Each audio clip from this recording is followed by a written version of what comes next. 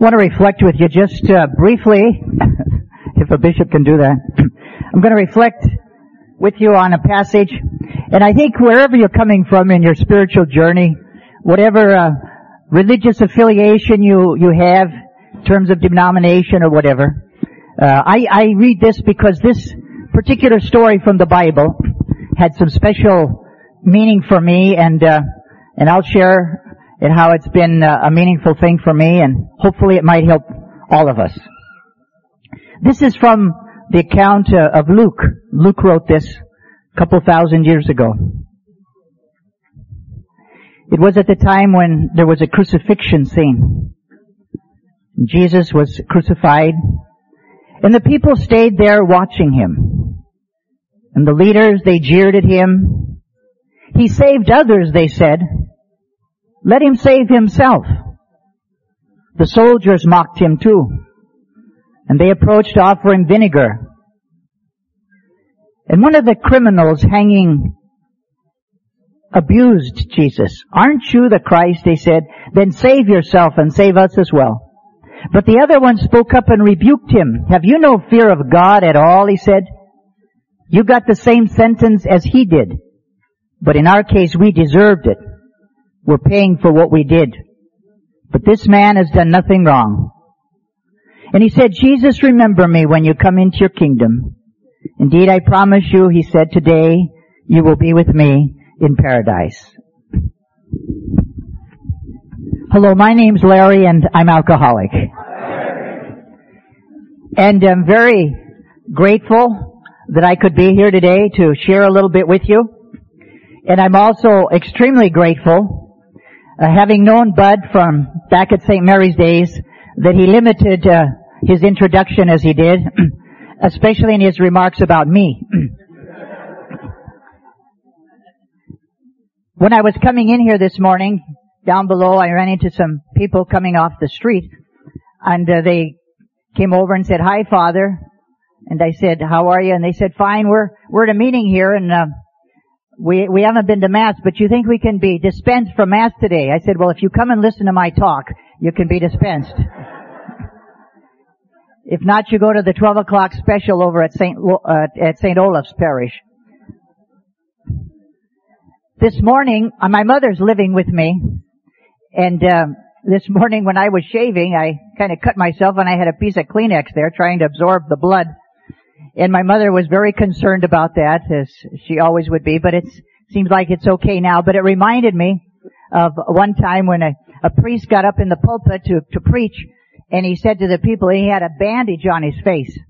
And he said, "This morning, while I was shaving, I was thinking about my sermon, and I cut my face." Somebody put a note in the collection basket and said, "Father, next Sunday, why don't you think about your face and cut your sermon?"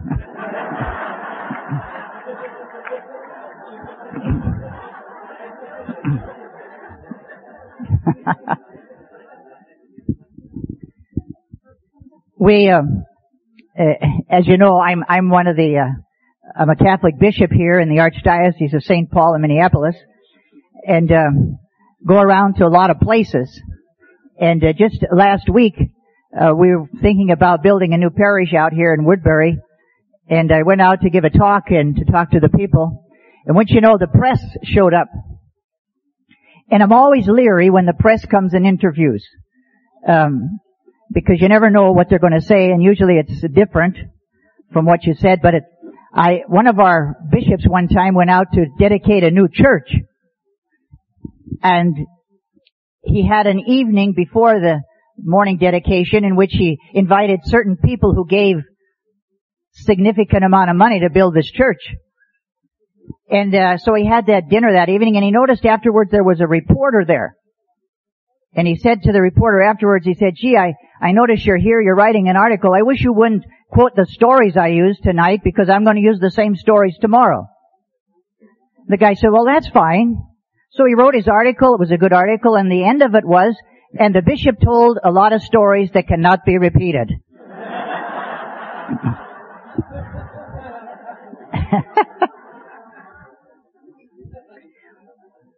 One of the as I'm looking at your program, what a marvelous program, balance seems to be a theme that you're into, and I was thinking about that when we come to a gathering like this, we try to keep our lives in perspective. I mean, every day we've got to try to do that, to keep our lives in perspective, and hopefully I might say a few things here this morning that help us keep in perspective what we know we have to do as recovering people. And in fact, for everybody, whether recovering or not. So to have some perspective. A young daughter, some time ago, wrote a letter to her parents from college, talking about perspective. And she said, "Dear Mom and Dad, last week the dormitory in which I live burned to the ground. The fire started in my room because my roommate and I were smoking pot. We've both been expelled from the school, but don't worry. I just moved in with this guy by the name of Bill, who's not of our religion. And though we haven't known each other very long, I know I love him, and I'll marry him before the baby's born. And then we're going to move to Alaska and live over his father's service station, 200 miles north of Fairbanks. Your loving daughter, Kathy." And then she has a P.S. "The dorm really didn't burn down. I don't smoke pot. I'm not pregnant or getting married or moving to Alaska. However, I did get a D in chemistry and just want to put it all in perspective."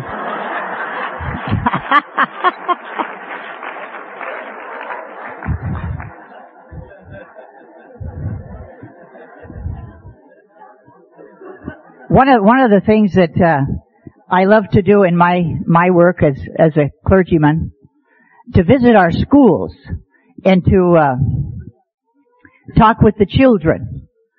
And I learn a lot about families and parents, because the kids tell you everything. And one of the sisters who teaches in one of our schools had collected some answers that grade school children put on religion questions.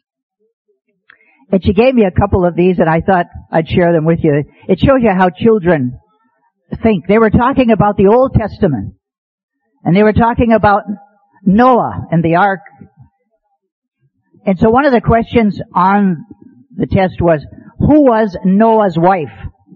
One of the kids wrote, St. Joan of Arc.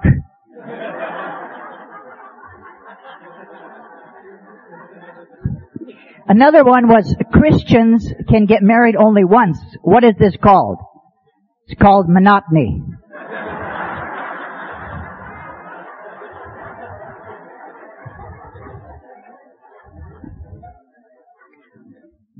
Lot's wife. Who was Lot's wife in the Old Testament?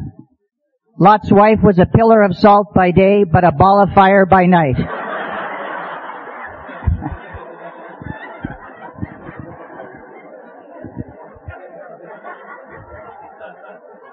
Out of the mouths of babes. About 10 years ago, my life changed dramatically. I was ordained a priest, and I served as a priest in the Diocese of Rapid City in South Dakota. Presume there's some South Dakotans here. And I was doing very well.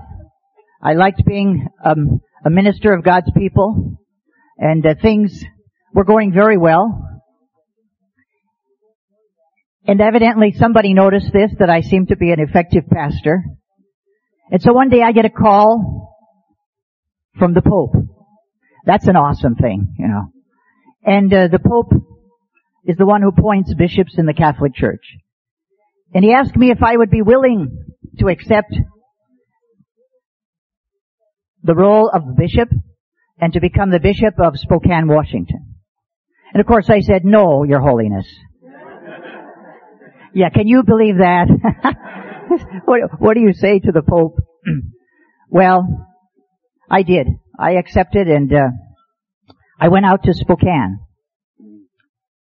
And I was there, and evidently I was doing a pretty decent job. I thought I was, and I think most people thought I was pretty effective as a pastor and a bishop. And then when everything started to change, I I just started to do something I never did as a priest. This is a hard thing for a lot of people to understand, but it's the God's truth. When I was a priest, I never drank. I never drank. I hated the taste of liquor, so I just didn't. My brother priest used to laugh at me because priests obviously aren't the most sober group in the world. I mean, we have our groups also. But I never drank as a priest. But when I started going to some of these tough meetings and I had to go close a school and the people picketed my house and I was going through all this stuff, I started to take a drink and suddenly I realized I found something that really works. You know, I discovered this miracle drug. Well, the result of that was it became a real problem for me. And I had to admit in a very, very, very difficult way that I was an alcoholic. And so I was sent to St. Mary's in Minneapolis. Because one night I was driving home from somewhere and I got stopped by a police officer. And I had to get out of the car and go through all that humiliating stuff.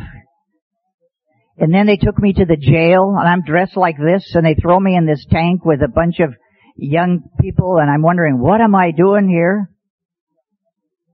Of course, the next day, 2 days later, it was all in the newspaper.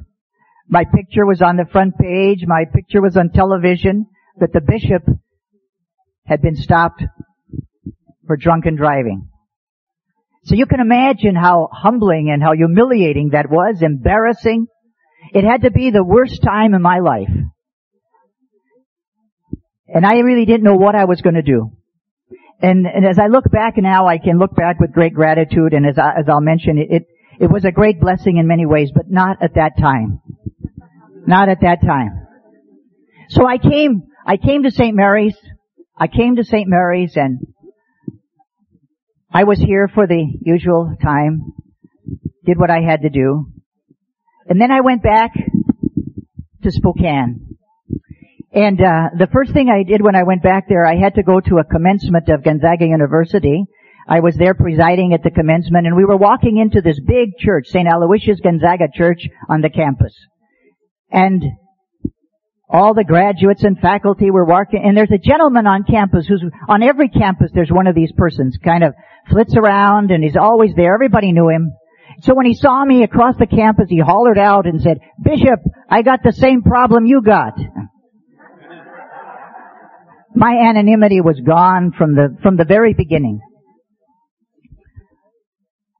But I started to live my life of sobriety. And for a while, I did fine, going to my meetings. But then I thought, I know how to drink now. I know, you've heard this before. I know. I can do this. A little wine out of the sacristy is not going to hurt anybody, you know, on my way home. Well, the problem was I started over again. I had to come back. And I came back and I spent time at St. Mary's, and then I went to a halfway house. I lived in a halfway house in St. Paul for 4 months. And then it was at that time that I made the decision that I would not go back to Spokane, and so I asked the Pope if I could stay in this area. And he gave me permission to do that. So this was about 10 years ago now. And so then I want to read a little bit of what I wrote back to the people of Spokane, telling them that I was not coming back there, and especially to my brother priests. And I said to them, I would like to take this opportunity in the Lenten season to share with you some of the pain and grace that have marked my life in recent months as I waged a personal battle against the disease of alcoholism. This is not an easy letter for me to write. It's hard to open my heart and my life and speak of my innermost feelings. It's especially difficult for me to write about the pain with which this illness filled my life, a sudden, insidious suffering that became a deepening darkness. Nevertheless, it's my hope that if I speak forthrightly to you and from the heart of what I've learned in recovery about myself, my faith, and God, perhaps some good can come from it. I've learned that when bad things happen to us in life, it's pointless to ask, why has this happened to me? The critical question is, how do I respond?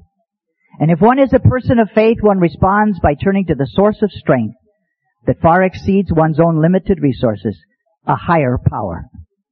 And without this reservoir of strength to draw on, I do not know what I would have done. As it is, these months have been for me a time of recovery and grace.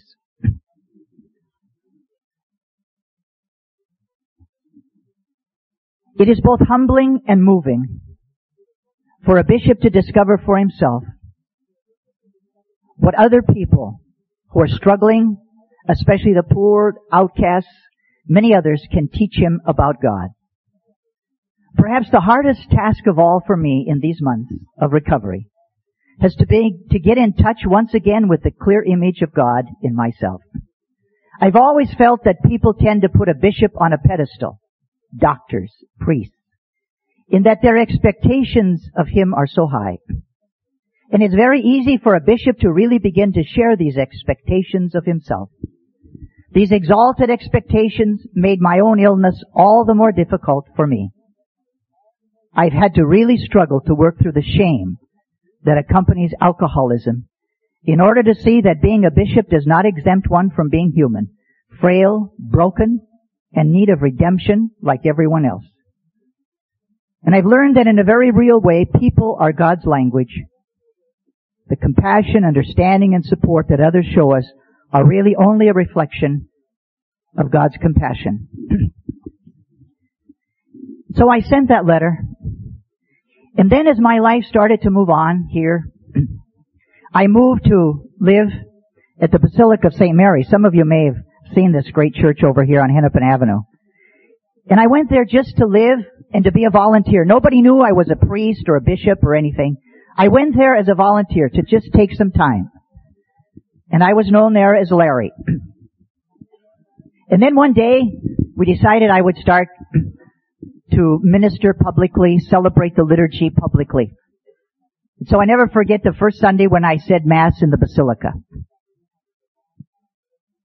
When I came down, I had on a white vestment, and the staff were there, and they said, "Are you a priest?" And I said, "Yes, I'm a priest." And then I started to walk down the aisle of the Basilica, and bishops wear little red beanies. And one guy said, "My God, he's a bishop." He said, "He'll probably turn into the Pope next."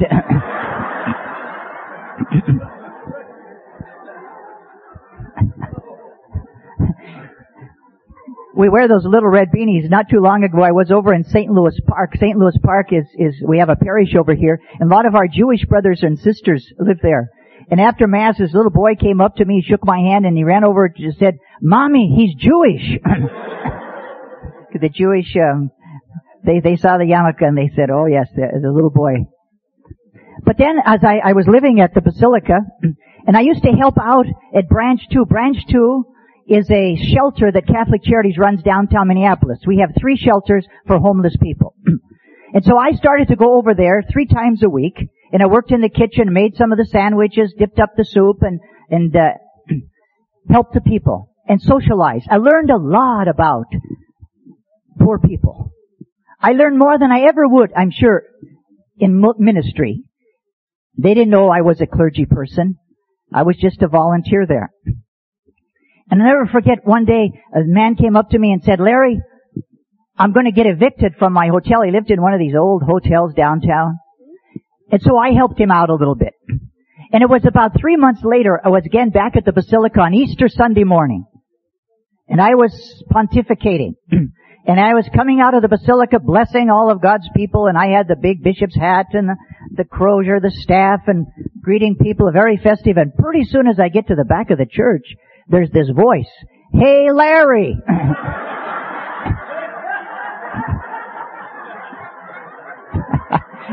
And then the guy said, "I didn't know you worked here."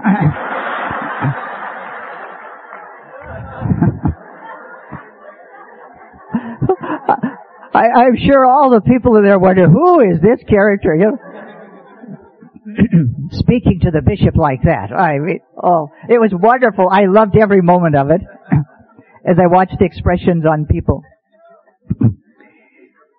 And so that was where I began my journey back to sobriety. And a lot of the things that I preached for so long, I preached about, suddenly I had to start living all that stuff, what I was preaching to others. And really, I must say with all honesty, that all the theology I learned in the seminary, all the theology books I've read, I really believe that my theology, my faith, my recovery, my understanding of God became much deeper and more real through the 12 steps. I find the 12 steps to be a tremendous theology and to really have been my salvation. And as I read the scriptures that I believe in, that I believe is my higher power, they come to life for me. And I have read so often that passage I read to you in the beginning, the crucifixion scene. And I preached about it all the time. But now when I hear it, I think I understand it. I think I understand it much better in terms of suffering. And I think for all of us, every one of us in our life, from time to time, all of us are going to be one of those men on the cross. All of us have some form of suffering. All of us have something we have to let go of. And I think we learn something by looking at those three men who were all suffering. People were taunting them, making fun of them. And suddenly one of these men who happened to be a thief, as the scripture tells us, suddenly began to notice that there was kind of a serenity. There was a kind of letting go that he saw in Jesus. A composure in the midst of pain and suffering that impressed him. But the other one, the other man, we don't know much about him. It seems like he died being bitter and hating and blaming everybody else. If you're God's son, get us down from this cross. And so we have two men here that are suffering equally. One somehow is able to surrender it. The other is not. And I think it's a story for all of us. It happens to all of us. One of the most difficult things for me to do in my recovery was in those initial times of my alcoholism, to surrender and to admit that I was alcoholic. Yeah, God, you make me a priest and a bishop, and now you make me an alcoholic. Thanks for nothing. It was hard. It was very hard. And yet I see in this story, and it's become a meaningful one for me, that either we can hang and we can accept our cross, we can accept our illness, we can accept and surrender to it, or we can hate and we can blame others and live in that kind of pain. So I learned that very important lesson. And I learned as I read the scriptures, one of the great lessons I believe the higher power was telling me, and should be telling all of us. The whole story of creation of the world and of the Bible is a story of surrender. And that's hard for us, because we are a controlling people. We like to be in control. And I think there are certain kinds of people like doctors and lawyers and priests, clergy. And part of that is because we have been put up here. That was probably the hardest thing for me. What are people going to say? The bishop's an alcoholic. It was hard to think what people were going to say. That was painful to work through that. But I also discovered, and I'm sure you have too, because mine was so public. My alcoholism was very public, because I'm a public figure. And so it was all over the press. Everybody knew about it. But I must say here and now, I never received in all of my ministry as much support and as much affirmation from people as I did after acknowledging my alcoholism. I had letters from people all over the world. I had people writing and telling me, because you have acknowledged this, that my husband or my wife or whatever was able to do something about their addiction. I really learned, as much as I feared the publicity, I learned that most people don't like perfect people. They can't relate to perfect people. But when I go around and give retreats in parishes and missions, I tell my story. And it's amazing how it's received by the people. Because everybody that's out there, everybody in those pews is struggling with some brokenness. Something. And so when we talk about it, and I talk about it, I'm so grateful now. And in some ways, I say this with great humility because I'm not sure, but I think this is one of the missions that God has for me in life. I really believe that I'm probably doing more as a bishop now in telling my story and talking about brokenness in other people's lives. I really believe that this is one of the missions I have in life now. I would have never dreamt of this in my early days of ministry, that this would be where I am now. But this is the impact that I've had, and it's the impact I've seen in people's lives. You know, one of the persons that I relate to very well these days, and I used to preach a lot about Paul. You know, Paul was one of the persons back in the time of Jesus, St. Paul. And when I read St. Paul now, it's so different. A lot of people feel that, you know, the way St. Paul wrote, they say, he sounds like an alcoholic. He uses AA language, Paul does. You know, I would be careful not to say that in the presence of Rome or anybody like that.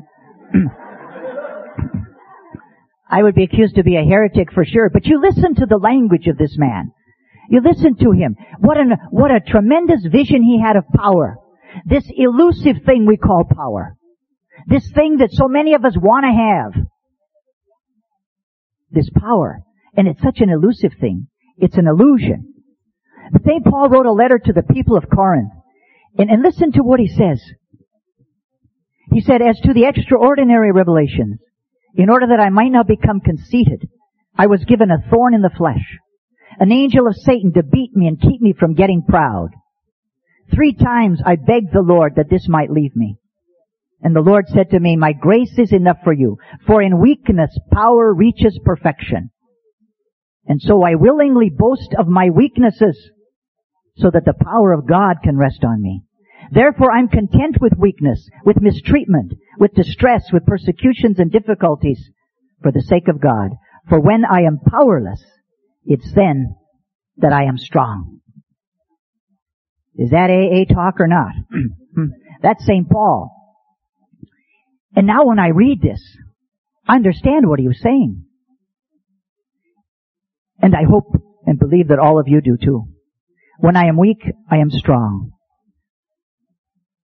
The Native American people, they have a way of, they make beautiful tapestries, and I was at one of their conventions not long ago, and they had a beautiful tapestry there, and up in the corner of it was something that looked totally out of place. A mistake.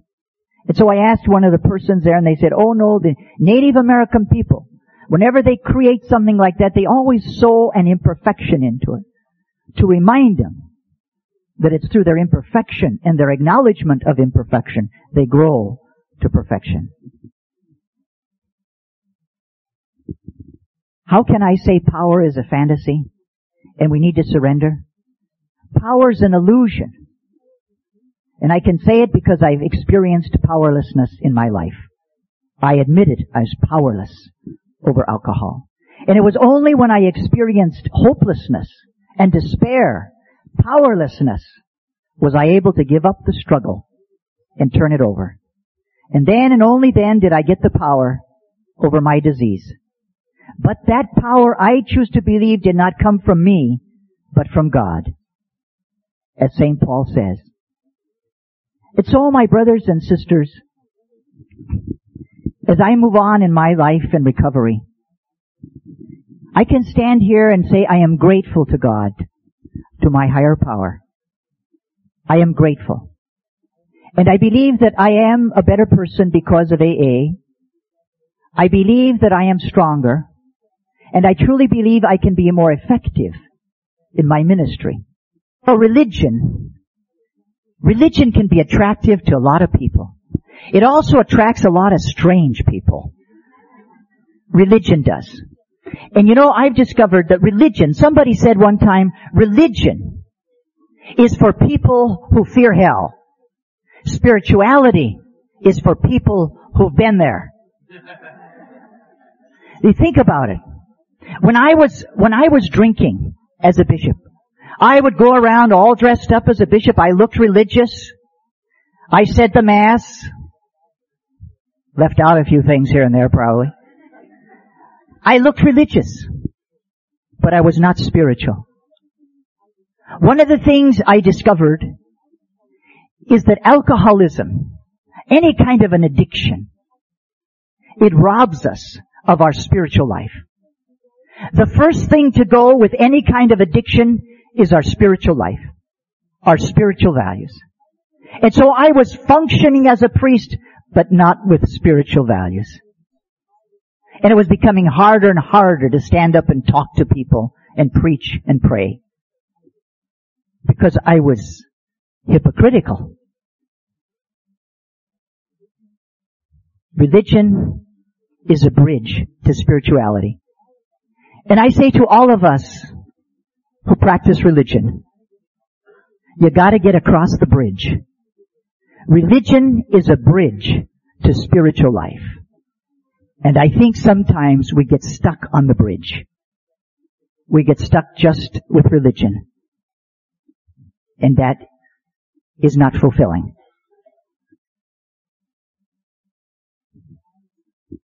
When I also read something that my higher power said, I identify with this too. Because Jesus said one time, whoever finds his life will lose it.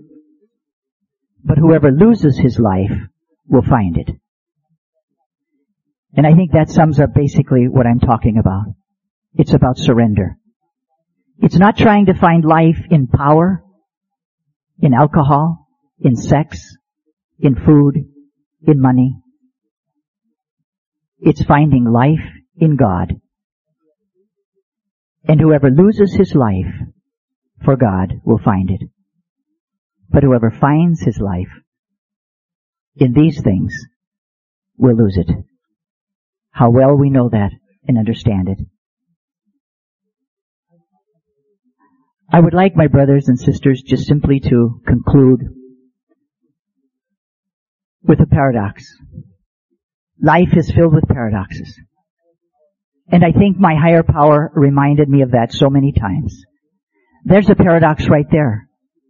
Whoever finds life loses it. Who loses it finds it.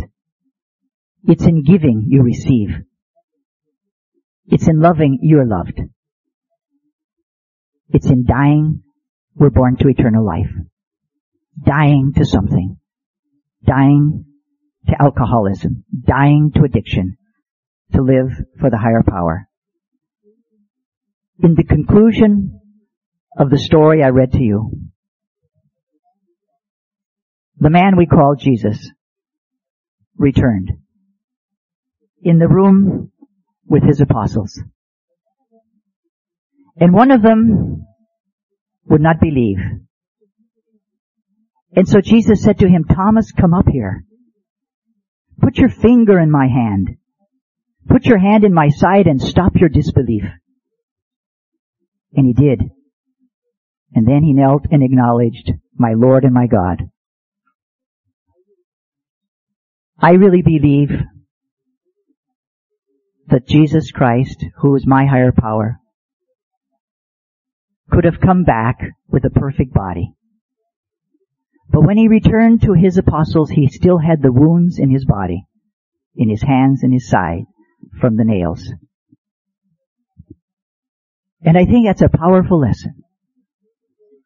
And I think it's Jesus' way, it's God's way, it's my higher power way of telling us it's okay to be broken. The main thing is to acknowledge it, deal with it, and find your strength. I believe until we put our finger in our own wounds, we cannot really grow. But once we let go, we surrender, then we have a sense of peace. My brothers and sisters, I am grateful. I am grateful that I am an alcoholic. It has been life-saving for me. Not simply because I am alcoholic, but because the program of recovery has taught me how to live. And so I thank all of you. I thank you for the witness you give. And I hope that none of you underestimate the power of your witness. The power that you have to help other people. That's the real power. The power to help change lives. And there's nothing in this world, in my opinion, greater than that, than the power to help change other people's lives. And so I wish you all well when you go back home to wherever you're going, that you continue to pass it on, share, and help others experience now the peace and the joy that we experience. Thank you all very much. God bless you all.